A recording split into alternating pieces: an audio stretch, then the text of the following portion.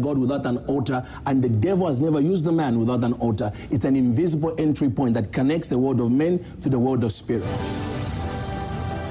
Dr. Francis Myles is a minister, conference speaker, and a prolific author of several best-selling Christian spiritual books. The senior pastor of Royal Priesthood International Church in Tempe, Arizona, and an astute businessman, Dr. Francis Myles holds a doctorate in theology and biblical studies from Grace Bible College and Seminary, and a doctorate of divinity from Hope Consortium of Colleges based in Illinois, USA. He is the founder of the Order of Melchizedek Leadership Institute and Seminary, an online school of ministry, a kingdom enigma, endowed with a profound and unique understanding, insight, and revelation into the supernatural activities and operations of heaven. He is happily married to his soulmate, Camilla Real Myles, and they both reside in the Phoenix Metroplex in Arizona, USA.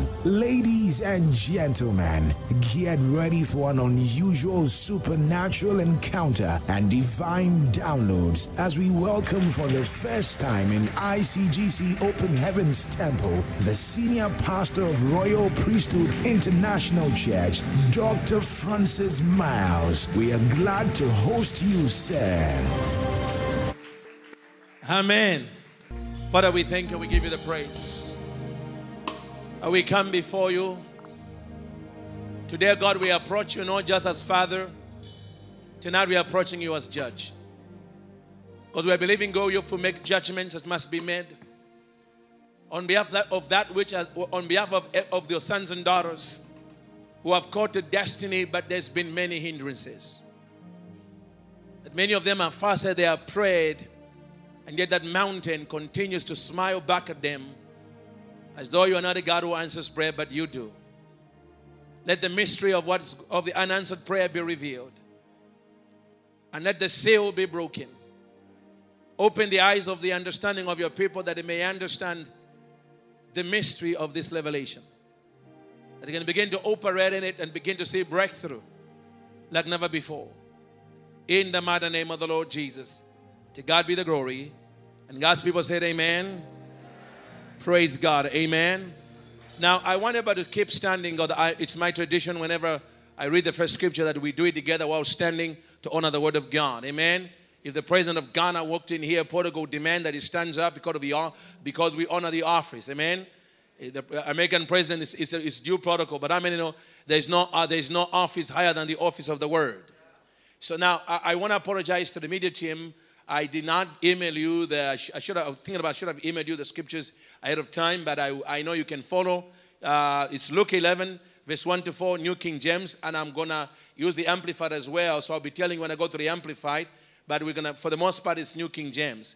So if you could bring up on the screen, if you can, Luke 11, verse 1 to 4, and I'm going to ask all of us to read it together, and then we can take our seats after the reading of God's word. Amen? My teaching tonight is operating in the courts of heaven, issuing divine restraining orders. Say with me, operating in the courts of heaven, issuing divine restraining orders. So I'm essentially marrying two messages together. Amen. And so that's what I'm doing. Amen. Operating the courts of heaven would be a message by itself. So it's issuing divine restraining orders, but I'm putting them together, and the Lord is going to help us. And at the end of the day, we're going to go in the court of heaven and actually activate the revelation and begin to see breakthrough in your life. I believe you're not here by accident. I believe you are here because God knows what I'm about to say is a mystery to what you have been facing. And so I want us to read as loudly as you can, Luke 11, verse 1 to 4, at the count of 3. Amen? Luke 11, verse 1 to 4, using the New King James. 1, 2, 3, read. Now it came to pass, as he was praying in a certain place, when he says that one of his disciples said to him, Lord, teach us to pray, as John also taught his disciples. Verse 12, so he said to them, when you pray, say, Our Father in heaven, hallowed be your name. Your kingdom come, your will be done on earth as it is in heaven. Give us day by day our daily bread. Forgive us our sins, For we also forgive everyone who is indebted to us. And do not lead us into temptation, but deliver us from the evil one. Somebody say amen. Amen. So may you take your seat and may the Lord bless the reading of his word. Come on, somebody. Amen. Amen. Whenever I teach on the court of heaven, the Lord always reminds me to take my gavel with me. Come on, somebody. Amen. So right now, in the name of Jesus, amen. When I hit the gavel on the pulpit, I want you to give God a shout. Amen. Come on, somebody. Father, right now we declare that right now, from this moment to the time I'm finished, the court of heaven is now in session. Amen. Hallelujah. Court is in session. Amen. We put the devil and his mother-in-law, they are both in court right now. Amen. Everything that happens now is part of the court proceedings. It's part of the records of the court of heaven. Are you catching what I'm saying? Why? Because then in your prayers you can reference this service. Come on, somebody, because it's part of your court proceedings for the breakthrough God is about to give you. Talk to me, somebody. Amen. So I want you to, now, in order for you to understand how to operate in the courts of heaven, before we even begin to talk about issuing divine restraining orders, you need to understand where they come from. Because restraining orders are a tool of the court. Even in the natural judiciary, the restraining orders are a tool of the court, of the judiciary. You know, and therefore, understanding the court of heaven, understanding that heaven has a court system is important to be able to understand the second phase of our message. So I'll begin with laying a foundation for operating in the courts of heaven. Now, in order for you to fully appreciate the court of heaven, I want you to think of this way, okay? I want you to think of the court of heaven as another dimension of prayer, another realm of prayer. But what makes it different in the court of heaven is the disposition and the approach you take in that dimension of prayer. You see, because it's a dimension, it's a whole different way of praying. And it is governed by different protocols. And if you violate the protocols, you violate the ability for God to give you answers in that realm. And so the Bible actually tells us that it's possible to pray, but pray amiss. Is that right? The Bible says you prayed, and many Africans, we are a continent of prayer, but let's be honest. Some of our praying, if they can be connected, some of our praying, I mean, in Africa we can pray for fast for 40 days, and then when it's over, or the only breakthrough you get is $100. We are people of prayer. Something is missing. And I can tell you that I believe when Africa understands the code of heaven, the devil is really in trouble. Because I believe that all those hours and months of prayer are going to find, God never ignores prayer. But I tell you, when you understand, when you deal with what God once dealt with, all of a sudden you get a blast from the past of prayers you prayed that God cannot answer because there was something missing. They were reserved for you. But now they're about to hit you like a tornado. They're about to hit you like torrential rains. Things you prayed for that are now about to hit you. Talk to me, somebody. Amen. I prophesy to you that you're about to enter a season of breakthrough and breakthrough and breakthrough. And you're going to be able to say, my God, this is what I prayed for 5 years ago. Now it's happening. This is what I prayed for 10 years ago. Now it's happening. This is what I prayed for last year.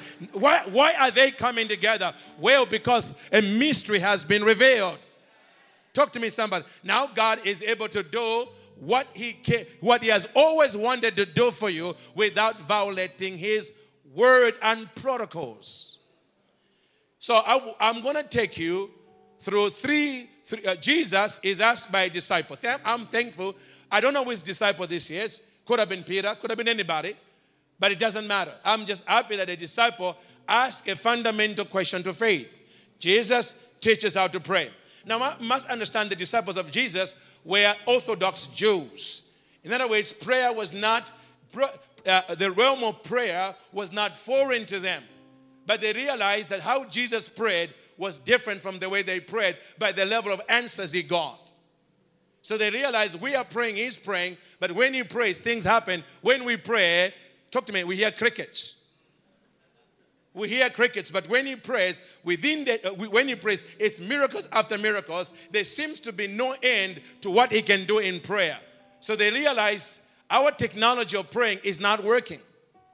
So they went to him and said, Lord, teach us how to pray as John taught also his disciples. I'm glad by the premise of the question, because it forever lets us understand that prayer can be taught. Talk to me, somebody. That gives hope to anybody who doesn't know how to pray. When I came in the kingdom, I couldn't pray for more than 15 minutes. And until I met an apostle of prayer who became my pastor, my God, this guy would pray for 12 hours non-stop. I mean, I'm like, that's not normal. And he said to me, no, come and pray. He would take me every weekend in the mountains and you pray. And he told me, Francis, sometimes prayer is better caught than taught. And he would tell me, pray with me. And I'll pray for him for 30 minutes and I begin to run out of words. And then he says to me, just sleep around me. And soon enough, before I know it, I went an hour. Before I knew it, I went 2 hours. Before I know it, 5 hours. Then one day we went 12 on 12. Talk to me, somebody. Prayer can be taught. So but how Jesus teaches prayer is very different from how we teach it. Okay? Rather than focusing on what to say, Jesus places prayer in dimensions. And then gives you the disposition for those dimensions. So the dimension and the disposition is more important to Jesus than the content. So he changes that. He said prayer is about disposition. So he begins to teach prayer. Remember, the question is, Lord, teach us how to pray. So from verse 2, we don't hear the disciple because the Lord begins to answer. In most Bibles, the ways that follow are in red to signify that Jesus is still talking. And you notice there's no break because the Lord is answering the question the disciple asked. Lord, teach us how to pray. So verse 2, he says, so he said to them, when you pray, say, Our Father who art in heaven. So Jesus opens up the first realm of prayer. And in the first realm of prayer, write down the disposition. In the first dimension of prayer, Jesus encourages us to approach God as Father. Write it down. The first dimension of prayer, we approach God as what? Father. Now this is important. And then after that, he begins to tell us what's available to us when we take that disposition in that dimension. What we can access from that disposition in that dimension of prayer. Our Father who art in heaven, hallowed be your name, your kingdom come. So it is in this dimension of prayer that we can bring the kingdom into our lives. Your kingdom come. Your will be done. It's in approaching God as Father that the will of God is revealed to us. It's in that dimension when we approach him as Father that he begins to show us his will for our lives. Because how many know? Nobody knows the will. Nobody knows what he has called you to do like your Heavenly Father. Jesus came on the earth to do the will of the Heavenly Father. So when it comes to doing the will of God, the custodian of the will of God is the Heavenly Father himself. So he said, your will be done on earth as it is what? In heaven. Give us day by day our daily bread. So we find that in this is the dimension where we can approach God for our own needs. This is important. This is a dimension where we can approach God for our daily bread. This is a realm we deal with Matthew 6, where Jesus talks about, do not worry what you shall what you shall wear, what you shall eat, what you shall drink. It's talking about this dimension. It's a reference to this dimension because when it goes further in the text, it says, because your heavenly Father already knows that you have need of these things. So it's in the first dimension of prayer where I approach God as Father that I deal with my needs. Notice what is missing in this dimension of prayer. In this dimension of prayer, we are never asked to pray for anybody else. This dimension of prayer is personal to you. It's in this dimension of prayer that you get to know God as your Father. Now that's important because if you don't know God as Father, it bleeds into your theology everywhere else. Are you catching what I'm saying? You see, a lot of believers, they don't have an accurate revelation of God as Father. That's why every time they make a mistake, talk to me somebody, when they have to return back to God, they approach him like the prodigal son. The prodigal son thought sonship was negotiable because he did not have a proper understanding of the Father. He thought his connection with the Father was conditional. Are you catch what I'm saying? So when he realizes I've messed up, but in my Father's house, even the servants have a better deal than what I'm living with. I will go back to my Father's house. Is that right? I will go back to my Father's house, and I'm going to tell my Father, I have sinned against you, and I've sinned against heaven. Is that right? But just make me one of your servants. Okay? He thought that was a good deal. But the Father knew that's not a good deal. Because I have a lot of servants. If I wanted more, I can employ men, but I don't have sons. So as soon as the Father saw him, the Father ran to him, did not even wait. Jesus was giving us a portrait of the Father. It's important, brethren, for us to understand our Father. Talk to me, somebody. It is important for us to understand. Otherwise, issues of daily bread will always be an issue.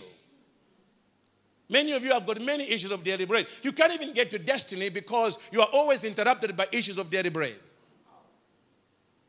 See, destiny is not dealing with issues of daily bread. Destiny is when you join your Father in his business. Many of you are not even in destiny, you're just in needs. We can't even get you to destiny because your whole life is defined by paying the light bill. Then you pay this, and then you hope there's something left over. Talk to me, sir. By the time it's over, you are back on the treadmill of paying bills. You can't get into destiny. And a lot of that is because you don't have an accurate revelation of your Father. So that issue can be put to rest so you can move with him into what Jesus called the Father's business. Okay? So in the first realm, Jesus is teaching us how to approach God as Father. One of the things he tells us about this realm of prayer is a dimension of prayer. Now, by the way, these dimensions of prayer, there's not one that's more important than the other. They are just different. Someone said different. Okay? They are what? Different. Is that right? So they are different dimensions designed to address different things in your life. In the first realm, God wants you to know him. Okay? He wants you to know him affectionately as your Father. As much as you honor your natural father, God would wish it so that you knew your heavenly Father better. Talk to me, somebody. Amen? No matter how much your earthly father loves you, he can't even come close to what your heavenly Father can do for you. And that's why it's important for you to know your heavenly Father. Amen? So in the first realm, that's where it starts. He said, because if you don't understand this realm, every other realm of prayer, your arrival in that, your disposition is not going to be right when you enter in those other realms if you are doubtful about this initial disposition. Are you catching what I'm saying? So understand that you have a Father in heaven. He's not on earth, he's in heaven. He's your provider. He's your sustainer. He's your foundation. Talk to me, somebody. He's your protector. Amen? He lets us know. Then he says, and then the only danger, the only thing that can lock you up, the only thing that can interrupt what the Father has for you in this realm is Jesus shows us one of the things that can really get in the way of God doing what His promise should happen for you in this realm is living in unforgiveness. So right in the middle, he says, he has an interesting expression. He says, Lord, forgive us. He makes what this? He says this, and forgive our sins, for we also forgive everyone indebted to us. There is an understanding, there is a reciprocal thing in there. Talk to me, somebody, amen? Are you catching what I'm saying? Because if we live in unforgiveness, we bind and we tie the heart of the Father from doing for us what He desires to do for us in that realm. Talk to me, somebody. So Jesus addresses the only danger to that realm is you cannot walk in unforgiveness. When I began to understand this realm and that aspect, I don't care what you do to me. I am one person. You cannot keep in unforgiveness if you try. Why? Because I've come to the place whereby my destiny is so important. Nothing people do ever comes close. So I forgive quickly and easily and I move on because I don't want anybody to lock down this dimension for me. Amen? But Jesus does not end there. He continues to teach prayer. Are you with me, somebody? Remember what he was asked? Teach us how to what? To pray. Well, look at Luke chapter 11. Look at Luke chapter 11 and verse 5. Look, verse 11 and what? Verse 5. And he said to them, notice there is no break. There is no break in between. That means that Jesus is still responding to the question. So everything he's talking about is the answer, Lord, teach us how to pray. But what you notice that when he gets to verse 5, Jesus changes the terminology. He changes the disposition. He goes from father to friend.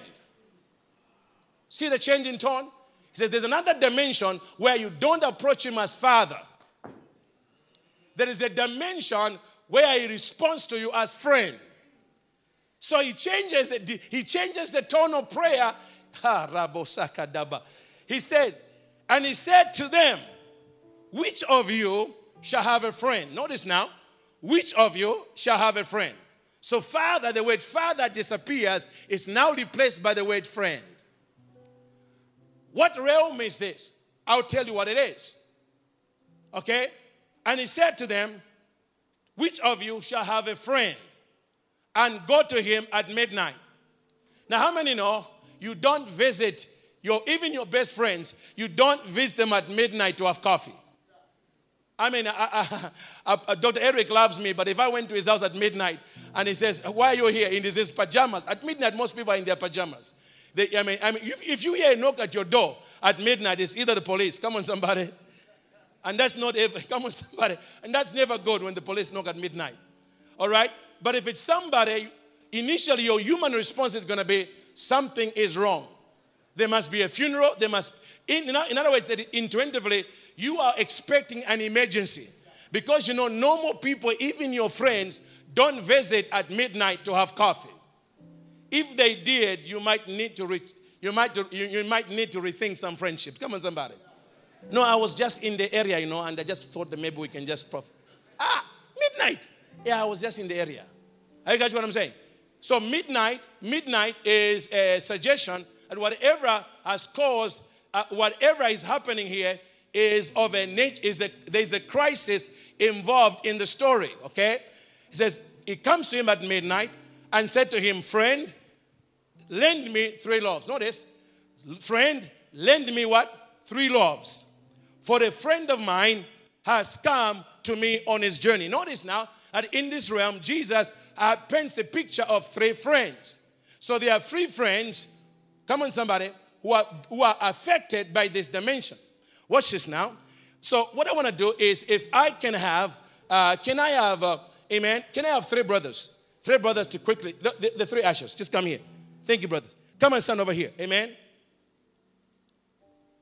So I want you to, you come over here. Face this way. Yeah, face this way. All right? And you stand over here. Then you stand exactly like that. Okay? So, Jesus, is painting an amazing picture. He says, he's asking the question, okay? Which of you shall have a friend? Okay? Which of you shall have a friend who comes to you at what? At midnight. Okay? Have you got what I'm saying? So this friend comes to this friend at midnight. So what defines the two is friendship. But what the friend needs, he has no capacity to provide. But is connected, turn around, to a friend who lives in a realm where everything is possible. Are you catching what I'm saying? So now this friend, he doesn't want, talk to me somebody. Are you catching what I'm saying? This friend is in trouble. Notice that this friend who is in the middle has no need of their own. They have been placed in the middle of 2 friendships because of the trouble of one and the resources of the other. I hope you're getting with me. Are you catching what I'm saying? Oh, Rabasike. If you're an intercessor, I want you to listen to me, because much of what we call African intercession, we pray long hours, get little results because we miss the model. Are you catching what I'm saying? I'm about to get to it. So Jesus paints this picture. Do you see the picture now? Which of you shall have what? Now, guys, just sit over there. Let me show you. Which of you shall have a friend? Put it up on the board. Which of you shall have a friend? Okay? Which of you shall have a friend and go to him at midnight? Okay? And said to him, friend, lend me 3 loaves. Why? For a friend of mine. For a friend what? Of mine has come to me on his journey. Talk to me, somebody. How many know every human being on earth is on a journey of destiny? Talk to me, somebody. They are on a journey of destiny. And their demands of their destiny, talk to me, somebody, many of their demands of their destiny or the problems that they face are beyond your realm as man to meet. But there is a friend. But if you have a friend who lives in a realm where of possibilities, talk to me, somebody. Are you catching what I'm saying? Are you with me, somebody? I want to show you. Let me finish this thing because this is real powerful. Because we are going somewhere with this. This is important. Watch this. It says, and watch this. And has come to me on his journey, and I have nothing to set before him. Verse 7. And he will answer from within and say, do not trouble me. He will answer from within. He what? Answer from within and say, do not trouble me. The door is now what? Shut. Is that right? The door is what? So this is a realm where doors that have been shut can be opened.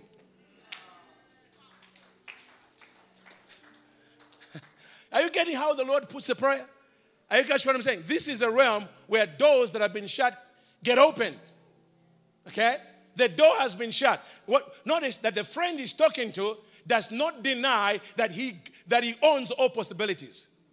The only thing he's saying there is a door between you and my resources. There is an invisible gate between your resources, between my resources and your world. Are you catching what I'm saying? The door is now been what? Shut. And my children are with me in bed. And the children are his resources. My children are in bed with me. I have the resource. My children are in bed with me. I cannot rise and give to you. Now look what Jesus says. Watch this. I cannot rise and give to you. Verse 8. I said to you, though he will not rise and give him because he is his friend, yet because of his persistence, he will rise and give him as many as he needs. As many as he needs. Is that right? Okay. So what realm is this? This is a realm Africa has mastered. This is a realm of intercession. It is not intercession if you are praying for yourself. If you're praying for your needs, that's not intercession. You are in the realm of Father. I am interceding, but you're only praying for you. That's not interceding. Intercession requires... This is the picture Jesus draws. Watch this now. In intercession, the one standing in the middle, talk to me somebody, come on, cannot approach God for his needs. Because the essence of that realm, talk to me somebody. Now watch this now. You know, we think, notice what is missing in this realm, man of God. What is missing in this realm is, watch this now. Watch what it says. What is missing in this realm is the length of prayers. It's missing in the realm. Doesn't mean you cannot pray long. What he's saying is this. He says the reason why you're not getting a lot of things happening when you intercede for people is because even though you take a lot of time praying for them, this realm and the door, the invisible door between the resources you need to give to the people you are praying for, the reason why it's remained shut is because number one, for this realm, watch this invisible realm is, you know, there's some doors that have got a combination lock. Are you guys know what I'm saying? This door is a combination lock. There are two keys that open this realm so your friends can go home in their midnight hour with a miracle, a deliverance. Okay? And these two things is this. Number one, in this realm, the first currency of this realm is friendship with God. So we have a lot of people who are praying for us. They are mean well, but their friendship with God has not yet been registered in the spirit. Because in order This is the realm Abraham was in when God was going to Sodom. God says, can I go to someone without talking to Abraham, my friend? Abraham was leveraging his friendship with God to intercede for Sodom's recovery. What about if you find 50 people? Look at that realm. And God said, if because you are my friend and you have asked for 50, if there's 50 people, the whole city will remain. And when God moved, he says, oh, stop, I'm sorry, please forgive. What about 40? Notice what was governing God's response. Whatever God was going to do was based upon what his friend wanted. Talk to me, somebody. And the second key is persistence. Talk to me, somebody. Amen? This is the realm of what? Intercession. Are you guys what I'm saying? Why is this important? Because a lot of our prayers can be answered in the first realm. A lot of our prayers can be answered in the second realm. Come on, somebody, borrowing men and women of God who have a real friendship with God and asking them to pray. Particularly if you are dealing with a door that has been closed that you want open. This is the realm you deal with it.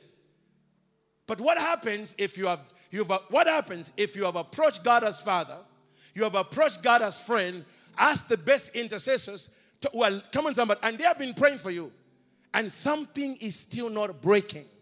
Is there another realm we can go to? Guys, you can go. This is where the court of heaven comes into place. So the final realm of prayer is in Luke 18. Let's go to Luke 18. Please go to Luke 18. And we're going to activate this realm. It's a very powerful realm. Hallelujah. Are you with me so far? Is this helping you, anybody? Can you hear me? Luke 18, Jesus again is dealing with the issue of prayer. But this time, he changes the context. See, to Jesus, context determines the content. When I'm approaching God as Father, I speak to him differently. When I'm approaching God as friend, I speak to him differently because I'm not coming for my needs. I'm leveraging how he knows me, who I am to him for somebody else. But there's another realm. This realm, Jesus completely changes where the prayer happens. He says this in Luke 18. Go work with me. Luke 18. Luke 18. Then he spoke a parable to them that men ought always to pray. Say with me, men ought always to pray. That statement is Jesus endorsing prayer everywhere at all times. And no matter, even if you're frustrated, the truth of the matter is prayer works. So some of you have been praying for things that have not happened. I can tell you the reason I'm here is because God is answering your prayers. Talk to me, somebody. Amen? Because I may just provide the final touch. Talk to me, somebody. The final push to what you have been believing God for, and then you will be walking in a cascading dimension of miracles, signs, and wonders happening for you. How do I know this, Dr. Mouse? Because when you have a ministry that is on television speaking to millions of people around the world, I can tell you we get thousands of emails from people who are getting miracles from around the world. Some told me, I've been praying for this for 30 years. I heard you once. I heard you once. And I did what you said. And my God. And then then the rest is nothing but testimonies. It comes from India. It comes from China. It comes from whatever. That is the nature of being international. Is you say that the revelation is applicable in transcontinental. So I'm telling you, talk to me, somebody. God is going to move mightily right here in Ghana for you. Amen? So let's look at this dimension of prayer. Then he spoke a parable to them, that men ought always to pray and not lose heart. Now notice that in this realm of prayer, Jesus adds an emotional index to an emotional index that he never talks about in the first two realms. When you approach God as Father, he never brings up the issue of lose heart. When you approach God as friend, he never brings the emotional condition of lose heart. Why is there lose heart in this realm? Because this is a realm of mountains that have refused to move. Despite your best efforts, despite your loving God, despite your giving, despite your offer. Come on, am I talking to myself? Has anybody been in this realm? Or was I the only one? Talk to me, somebody. Where come on, somebody. You look at your life, you are living, the best way you are living for the Lord. Talk to me, somebody. Are you catching what I'm saying? Amen. They talk about fasting, you are in the school of fasting. They talk about prayer, you are in the school of prayer. They talk about the school of giving, you are in the school of giving. And yet there is a mountain that still stares you like nothing you did matters. What realm is that? The realm where you begin to lose heart. Where you begin to say, I think maybe this thing will never move. Maybe I'm supposed to live with it. Are you catching what I'm saying? So this is Jesus saying, don't lose heart. Why? Because there is a final realm of appeal. There is a final realm. Talk to me, somebody. Amen? Are you catching what I'm saying? Hallelujah. My God. People ask me, Dr. Miles, you teach on the court of heaven. You've written best-selling books on the court of heaven. Do you always pray in the court of heaven? And I said, no. I said, I only go into the court of heaven when the other two realms have not produced the answer I'm looking for. Talk to me, somebody. Because I may know if your father was a judge. Talk to me, somebody. If your father was a judge, as much as he loves you, he doesn't want to see you in the courtroom every day. You'll be like, what kind of child? You know what I'm saying? Some of the things you're bringing, because your father comes before, you know how it is in our courtroom. All rise, honorable judge, whatever is seated, and you sit, and you're right there in front. Are you catching your father says, okay. But if he sees you every day, talk to me, somebody. Particularly if you talk to him in court, what you could tell him at home. As a father. Are you catching what I'm saying? So my point is, I don't always do court of heaven. Actually, I spend more time approaching God as Father and praying for nations and my friends. Talk to me, I'm an intercessor. I really love to pray for people. Because I know how to leverage. Come on, somebody, amen? So, but there is a realm I go to. Oh, it's a powerful realm. And I'm telling you, I have seen miracles. I'll give you a couple of examples. Just a couple of testimonies. Because I believe God's about to do it right here in Ghana at Open Heavens. I'm telling you, even by tomorrow, some of you will be getting phone calls you have been looking for a long time. Some of you will be getting visas that have been denied. I'm talking to you. I know what I'm talking about. Hallelujah. I've had people done everything. Get businessmen. Bank said no. Every bank says no. Take them in the court of heaven, go back, the same bank says yes. How do you explain that? Within 24 hours. How do you explain that? The only thing that's different is that I took them in the court of heaven. And they went to the same bank that said, no, we can't find your company. The very following day, it's like they never even saw the man before. How much do you need? But I've been here before. Things have changed.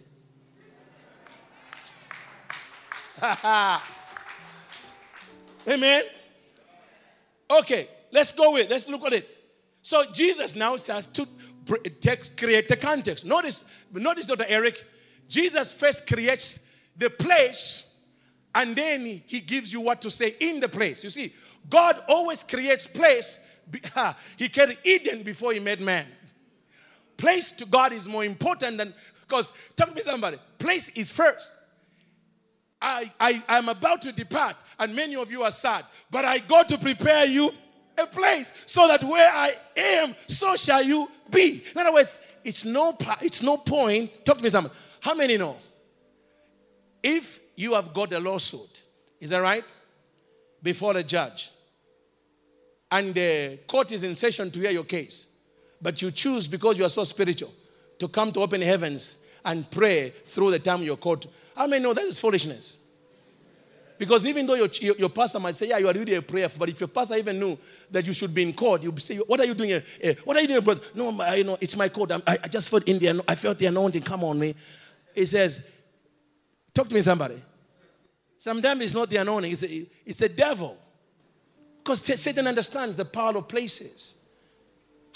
Be in the place, because the place determines the context of what you say in the place. So Jesus first creates the place, then tells us what happens in that place. So he says this, and he says this. Check this out. Verse 2.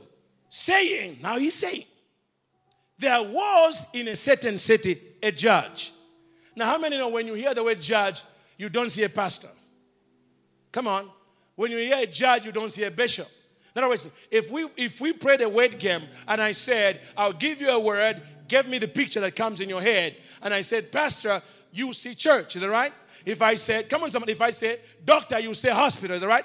If I say judge, what are you going to say? So Jesus understands the power of words that release certain pictures. There was a woman, is that right? There was what? A widow in a certain, there was in a certain city a judge. Watch this now. Who did not fear God nor regard man. Interesting that the Lord who choose a judge who didn't care about God to use his example to show us the power of the judiciary. This man did not fear God or did not what? Fear God or regard man. In other words, the man was either an agnostic or an atheist. Okay, he didn't go to church, didn't care about pastors, didn't care about the people of God. Watch this now. And that's the one Jesus uses us to teach us how to operate in the courts of heaven. He says this. Now there was a widow in the same city. In that what? City. Okay? So it's very obvious from the story that the judge was a city judge. He had jurisdiction over the city. His court was over the city. Are you catch what I'm saying? So watch this now. But there was a widow that was within his jurisdiction. And she came to him saying, get justice from me, from my adversary. Okay? Get what? Justice. What is he looking for? Get justice from me, from my what? Adversary. The Amplified says, get justice from me and legal protection for me from my adversary. From my what? Adversary. That word adversary comes from the Greek word antidekos. Everybody say antidekos. Say antidekos. Anti is the Greek for against, where we get anti-corruption. Is that right? Anti comes from the Greek. Anti is against. Dikos is the Greek for rights, legal rights. So an anti-dikos is somebody who assails your legal rights as a citizen. So the woman says, my legal rights, what's constitutionally mine? How many know? My mentor and my friend, Dr. Mausman, changed my life when he said this. He said the problem with a lot of Christians is they look at the Bible as a religious book. The Bible is not a religious book. It's the constitution of a kingdom. It is the constitution of a government. That changes everything. If the Bible is a constitution of a government or a kingdom, then Jesus is not just a savior, he's the head of state. And if Jesus is the head of state, he can't have a government lower than Ghana. Ghana knows you cannot have government without judiciary or you have anarchy in the nation. Because in Ghana, if a Ghanaian citizen's rights have been violated, where does the Ghanaian go to have our rights restored as a Ghanaian if there is no judiciary? Oh, come on, somebody. So Jesus says, listen, I'm not just running a revival. I'm the head of state. That's the message the Magi came to tell you. I'm not just a Messiah. I'm a head of state. And I'm telling you, my state has a judiciary where your rights that I've given to you that have been violated by an adversary can be restored for your deliverance and legal protection. Are you with me, somebody? So the woman goes to the judge. Are you with me? Are you with me so far? Get justice from me, from my adversary. And he would not for a while. But afterward, he said within himself, check this out. Though I do not fear God nor regard man. Is that amazing? That Jesus is letting us know that the fact that the judge was an atheist had no bearing on his judicial power. Come on, somebody. The Lord is letting us know. The fact that he feared not God, the fact that he did not care about money, he was corrupt. That means he gave you judgment based by the power of the CD, the Ghanaian CD or the US dollar. You know what it means? He was a corrupt judge. He didn't care about your case file and whether you are guilty or not. He wanted to see another passport. Talk to me, somebody. Amen. This is the kind of judge he was. But this woman, watch this now. He starts to speak. He said, though I do not care, I don't regard man. I don't care about man or God. In other words, the judgment I'm about to give her has nothing to do with the fear of the Lord.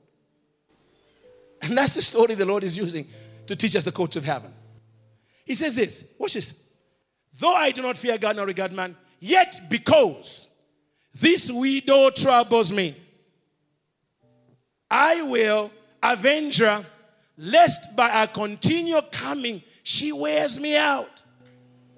In other words, he says this woman's nuisance value has risen tremendously.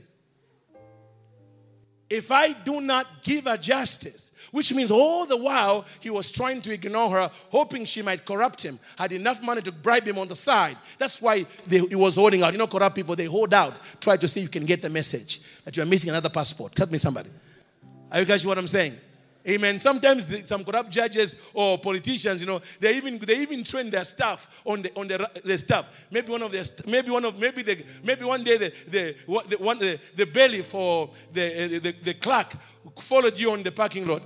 You see, your case is not difficult, but you are missing something. What do you mean? You are missing something. Are you getting what I'm saying? He was a corrupt judge, but her persistence. She had no money, but she kept coming. So the judge says, okay, you know what? I know it's within my power to arrest her adversary. So our nuisance value has risen to such a point, for my own peace of mind, I'm going to use the power of my office. I'm going to use the power of my office. And I'm going to give this woman justice and legal protection from her adversary so she can leave me alone. But the judge, though, in the story, never once doubts his ability to give her protection. He knew it was within his judicial seat to give verdicts of release, issue warrants, orders of the court. It was within his power. So watch how this story continues. And then the Lord says this, verse 6. Then the Lord said, hear what the unjust judge said. And then he turns it. Because this is what he's been trying to teach. Prayer in another dimension. Where God is not your father, God is not your friend. This time he becomes your judge. And shall God not avenge his own elect who cry out day and night? Notice cry out day and night, which means he's been watching you. Pray to him as Father, no breakthrough. You go to intercessors, you join the prayer teams praying for you. He's been noticing all the prayer meetings. That's why he's referencing your history of praying day and night in all the other realms, only to find the door is not moving. Shall not God,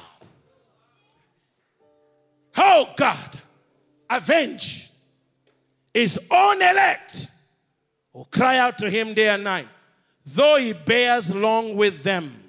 I tell you, he will avenge them speedily. Everybody say, avenge them speedily. This is interesting. He will avenge them what? Speedily. Meaning, what he's saying is, when they enter this final realm of appeal, when they learn to approach God as judge, all those unanswered prayers will be answered speedily.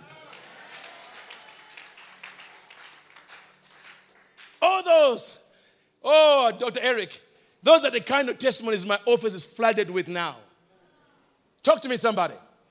And it's not because I'm more anointed than the people who prayed them before.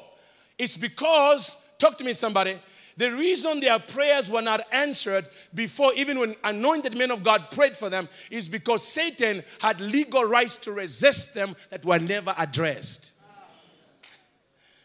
Are you catching what I'm saying? Oh, hallelujah. Are you with me? Well, let me show you one more. Let me give you two more scriptures, and then we're gonna go in the court of heaven. I'm feeling the anointing right now. Are you with me so far? Talk to me, somebody. Okay. Let me show you more scriptures on the court. Now let's build this on the court of heaven. Please turn with me to the book of Daniel, chapter 7, verse 9. Daniel chapter 7, New King James. Daniel chapter 7, verse 9 to 10. Okay?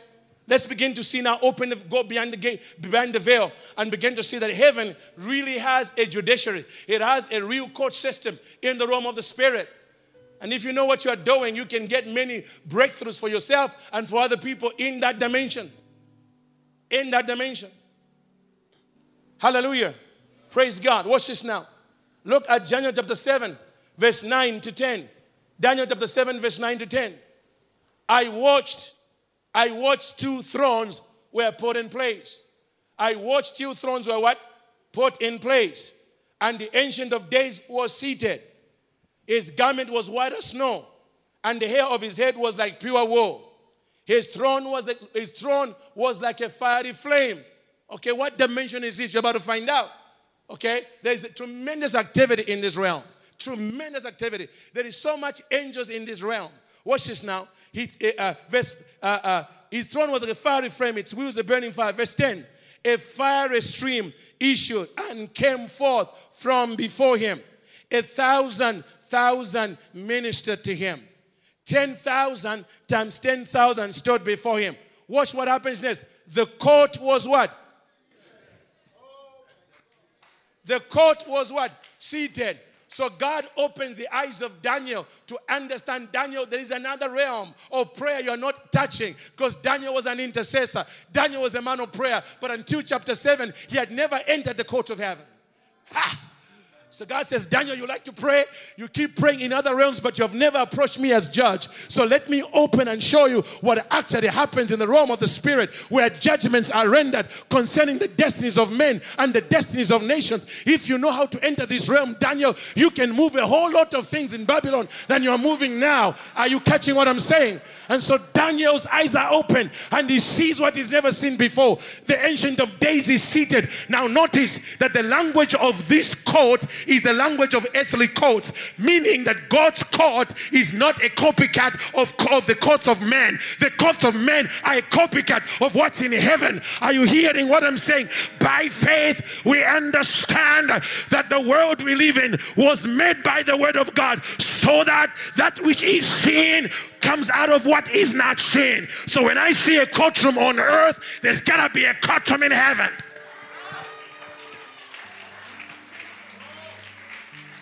Notice that the judiciary is the only place in government, talk to me somebody, where watch this, the judiciary is the only branch of government where court is never in session until the judge is seated. Talk to me somebody. Call me somebody. When the judge is seated, it means everything said in the court is part of God documents. The court cannot unhear it. Talk to me, somebody. Are you with me? So if you come in a courtroom and the judge is not seated, actually, you can actually admit that you are guilty. It means nothing, at least in U.S. law. Why? Because before the judge is seated, nothing is ordered to be part of the court record. But if you make the same admission, when the court is seated, then the judge has to be able to record your acceptance of guilt, and you can't run away from it. But see, the judge is seated. Now watch this now. The judiciary is also the only part of government where the court and the judge are one. That's why when all lawyers are arguing cases, they'll call the judge permission to approach the court. I thought you were in a court. No, the court is a courtroom because the judge is seated. So the judge makes the court. You see, you know what? Do you know that if a judge in Ghana or the Supreme Court of Ghana wanted to borrow this sanctuary for a proceeding of the court, they'll change your church. The moment they put those seats, it's no longer open heaven. It becomes a sitting of the Supreme Court of Ghana. And whatever verdict they render who affect Ghana, never mind that at the door the poster is of a church. Doesn't matter. When the judges are seated, they can turn a room into a court because the judge carries the spirit of the court. Are you with me, somebody? Oh, come on, slap somebody. Slap somebody and tell them, neighbor, you're about to get the righteous verdict you've been waiting on for a long time. The judge is seated. He's about to hear your case and give you breakthrough, give you deliverance from your adversary. Oh, hallelujah. Notice now that when the court was seated, and the court was seated, meaning the Ancient of Days is the court, and when he sat, the court was seated. The next thing that happens in all natural courtrooms. When the court is seated, now every docket or books are opened. Books of accusations and books of evidence. Whatever, books are opened. Cases cannot be heard. dockets are opened. Are you catching what I'm saying? Are you catching what I'm saying? Can I submit to you? Talk to me, somebody. One of the reasons why the devil does not want you to understand this revelation is because one of the books the devil is most afraid would be opened when you go in the book in the court of heaven is the book of your destiny. When that book opens, come on somebody, it carries a testimony that contradicts every struggle in your life, contradicts every devil in your life. That book contradicts the poverty in your life, because in your book you are rich, but in your situation you are poor. Are you hearing what I'm saying? Books were open. The books were open. Now God can render judgment on your behalf. Talk to me, somebody. Not just based on the devil's accusation against you now anymore. Talk to me, somebody. He can also render a verdict based upon what is written about your book. Karabashikete. Somebody shout, my book is open. Slap your neighbor, 2-3 people, say, my book is open. I'm about to get what is mine because my book is open. In the name of Jesus. Are you with me, somebody? Are you with me, somebody? Turn with me very quickly. Now this one, I want to use the Amplified. I'm just going to read these 2 portions and then we're going to stand up and pray. We have enough time to be able to do this and pray together. Are you with me, somebody? Please use the Amplified, guys. Let's go to the book of Job. Job chapter 6. Job chapter 1. So Job chapter 1, verse 6 to 12. Job chapter 1, verse 6 to 12. Job chapter 1, verse 6 to 12. If you use the Amplified, it's amazing what it says. But I'll read it for you very quickly. There was a day when the sons of God, the angels, came to present themselves before the Lord. And Satan, the adversary, the accuser. How many know the word accuse is legal? There's nothing religious about the word. That's why in a courtroom they say, who is the accused? The word accusation is a word of law. You learn this in law school. Now, by the way, I can't even put you on trial unless I accuse you. Then it's up to the court now to find out whether the accusation is valid or not. But we're going to trial because an accusation has been made. Talk to me. Some of you, you don't even know that you have been here. Talk to me, somebody. Amen. You have been trying to buy a house. Every time you try to buy a house, it slips out of your hand. Why? Because you haven't answered the accusation the devil is making in the court of heaven about the altars your ancestors built that nobody has ever taken responsibility for. So every time you try to buy, God says, no, come on, somebody. Oh, God have mercy. Talk to me, somebody. Watch this now. The accuser also came among them. Verse 7. The Lord said to Satan, from where have you come from? Which blew my mind.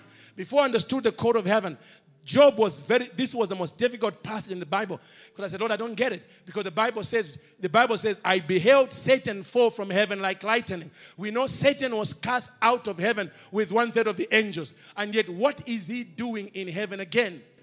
Talk to me, somebody. So for a long time, but when the Lord began to show me the court of heaven, I said, Francis, this has been a difficult thing for you, but it's not difficult. He said, Satan and 1/3 of the angels were cast out of heaven. Satan has been, however, Satan has been given a limited visa to access only one department of heaven, the court of heaven. Because Francis, think about it. How can you have a trial unless the prosecutor's table is seated? He said, while men on earth are breaking the word, crimes are being committed.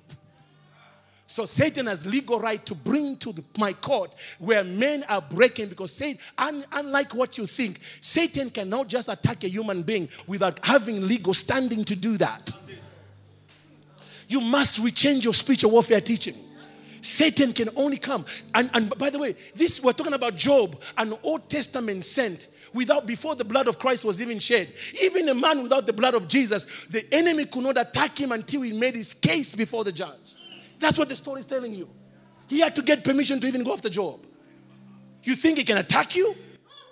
Blood washed, Holy Ghost baptized, he can attack you just because he wants to? No, he must investigate your bloodline or your life and find something that gives him legal right. Then he runs. I found an iniquity. I found a behavior that has never been repented from. That's not under the blood. Shh. Look at this. So they begin to talk very quickly. He said, where have you come from? Then Satan answered the Lord, from going round on the earth and from walking out on it.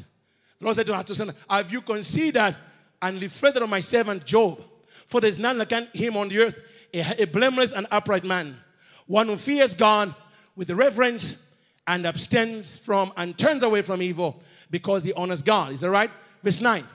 Then Satan answered the Lord. Watch this now. He brings an accusation. Does Job fear God for nothing? Have you not put a hedge of protection around him and his house and all that he has on every side? You have blessed the work of his hands and conferred prosperity and happiness upon him. And his possessions have increased in the land. But put forth your hand now and destroy all that he has, and he'll surely curse you to your face. Verse 12. Then the Lord said to Satan, where is God saying to Satan? In a courtroom. He's in court. And why was he in court? Because he brought cases against the children of men. But while he's in court presenting cases from Ghana, from Zimbabwe, from Zambia, God brings up Job. And then Satan says, oh, so you mean Job is on the table?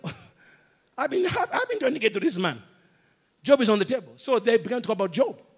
And then verse 12, then the Lord said to Satan, behold, all that he has is in your what? Power.